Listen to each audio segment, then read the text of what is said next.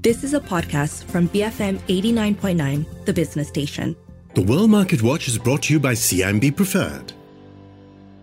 BFM 89.9. Good morning. You're listening to The Morning Run. I'm Shazana Mokhtar with Philip C. 7:06 a.m. on Thursday, the 15th of December. Let's start the morning with the recap on how global markets closed overnight. U.S. markets were all in the red, I think, in response to U.S. Fed decision yesterday. The Dow was down 0.4%, S&P 500 down 0.6%, Nasdaq down 0.8%. On the flip side, Asian markets closed all up in the positive territory. Nikkei up 0.7%, Hang Seng up 0.4%, Shanghai Composite just marginally up 0.01%, Singapore's STI up 0.2%, FBM KLCI up 0.9%. But I'm more interested to see what happens today, whether they will take their cue from the US. Indeed. So, for more thoughts on where international markets are heading, we speak to Vishnu Varathan, Head of Economics and Strategy at Mizuho Bank. Good morning, Vishnu.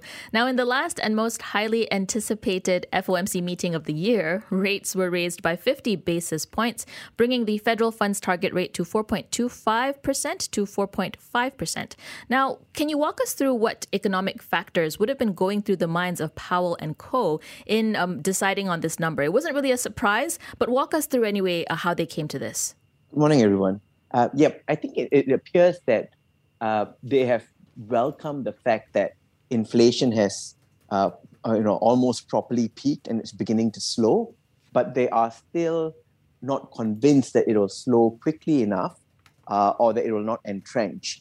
And within that calculus, they are quite happy to accept that they might have to see somewhat higher unemployment rates as the necessary trade-off. In fact, they think that they can achieve a softish landing because they still see growth next year, although it's been trimmed down to 0.5%, which is really sluggish. They're not looking at a hard landing scenario here. And if I need to distill it down, it's just this.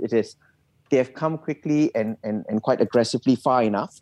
From here on, they expect that they can dial back the pace of hikes quite a bit, but they think they've got some ways to go, which is slightly above 5% where they see the peak rates. They don't see rate cuts for next year, which is in stark contrast to what markets are betting.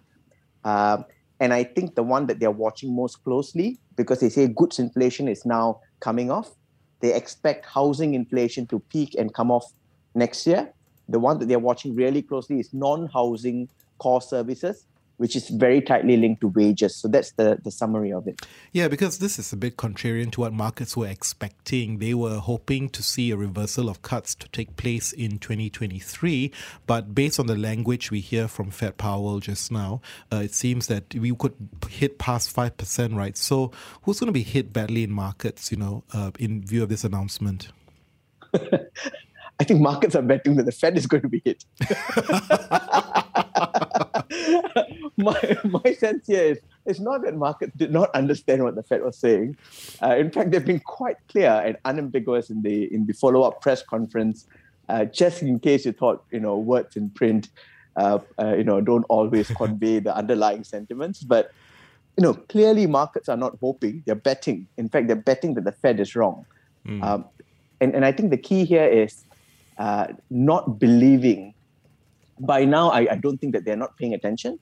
By now, it's not believing that the Fed, when they say they will keep at it and they need to sustain higher rates for longer and not reverse prematurely, I think markets are believing that the pain point will come by middle of next year or somewhere in the second half, and the Fed will promptly react to that. So here is where you get most of your potential for volatility. One of them is wrong.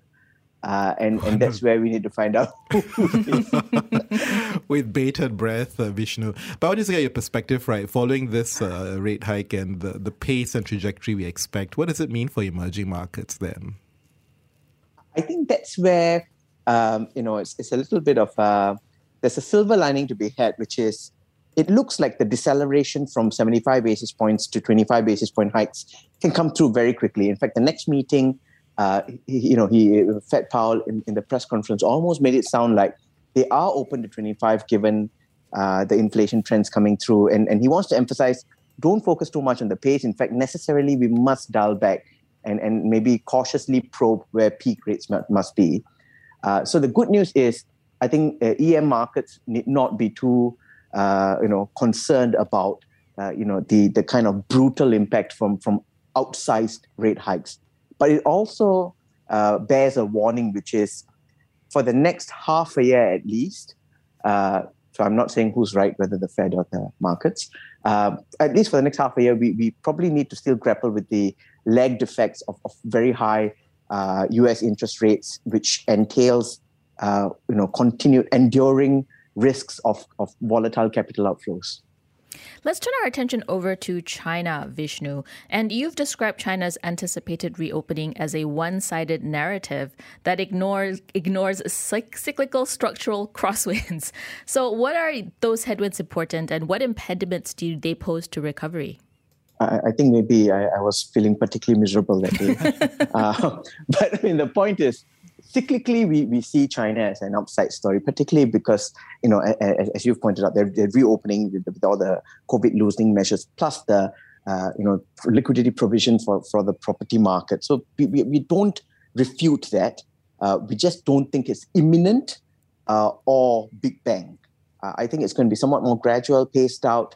And the key factor here is we really don't know how much more the US-China geopolitics is going to heat up. Already, the US has pulled in more people in the chips embargo. And if that continues, that is structurally a headwind on many facets. The other factor is confidence within China itself. You can provide liquidity to developers, but whether it'll reinstate sales and then entrenched confidence amongst the population, which then stimulates growth on a sustained basis, that's another question. And of course, there's the whole factor about the security concerns of China, meaning that they're probably going to boost up prices without lifting demand, just because of the stockpiling and the security issues, so on and so forth. So all this put together suggests that we cannot expect the same, lifting of boats as China comes out from this. We're perhaps overestimating it. Yeah, but I guess, you kind of paint a kind of grayer picture for China, but for its neighbor India, the narrative is a bit more robust, isn't it, for India? They are forecasting a 7% GDP growth in its current fiscal year. It is going to be one of the world's fastest growing economies. Has China kind of eclipsed India from the narrative and the news that we hear so much that it's really a gem that we haven't really dusted off properly? This narrative is, I think, a warranted one, which is, India may still be firing off quite a bit, but I want to temper that. And my tendencies of being pessimistic. So I want to temper that here and say there are two factors about India that we perhaps need to also consider looking at this forecast. One is it's coming from a fairly low base. So the numbers are going to look quite good for this FY. The other thing is, a lot of the so-called pent-up demand that came through in the initial cycles appears to be waning as we look at the growth data, so on and so forth. In addition to that, and despite inflation, in a very welcome surprise, coming down quite a bit lower, if we look past some of the headlines, the suggestion is that there could still be a bit of a drag on consumption and investment sentiments, which means that sustaining that pace of growth may be difficult, especially if global headwinds pick up. So India may have a slightly bigger buffer, but they've got their own challenges. And I think that story about overlooking India is perhaps because there are bigger risks for 2023. But longer term, that story is something that we should continue to watch, especially as the geopolitical chips fall. And that's the point. I think that's certainly valid. Let's end the conversation with a look at currencies, Vishnu. If we take a look at the Singapore dollar, it's strengthened nearly 6% against the US dollar since its yearly lows in October. How would you explain this sudden strengthening? And would that indicate that that the Monetary Authority of Singapore would now be looking at tweaking the currency trading band as a result? That's a really good question. And I think one way to easily frame this is to say, in that same period where the Sing dollar strengthened about 6%, you've got the US dollar that's fallen between 7 to 8%. So the other way I want to put this is the Sing dollar has not strengthened as much as the dollar's weakness would have suggested. And that means on a trade-weighted basis, the Sing dollar is about steady, if not slightly softer.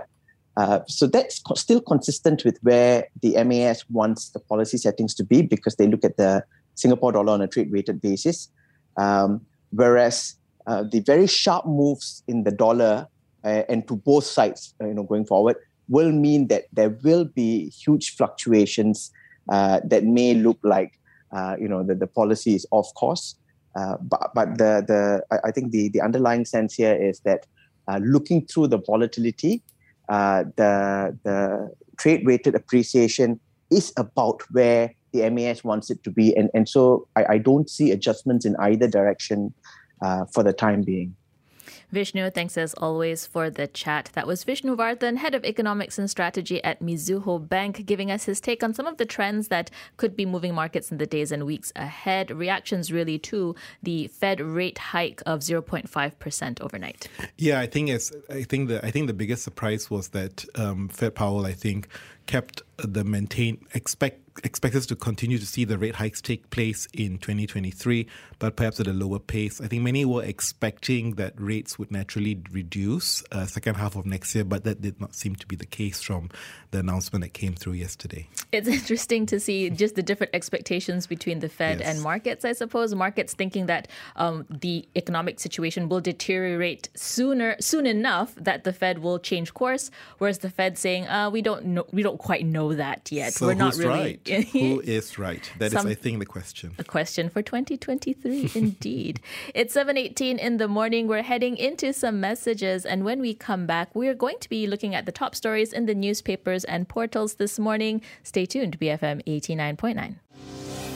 The World Market Watch is brought to you by CIMB Preferred. Moving forward with you. Visit cimbpreferred.com.my for their preferential services beyond banking. You have been listening to a podcast from BFM 89.9, the business station. For more stories of the same kind, download the BFM app.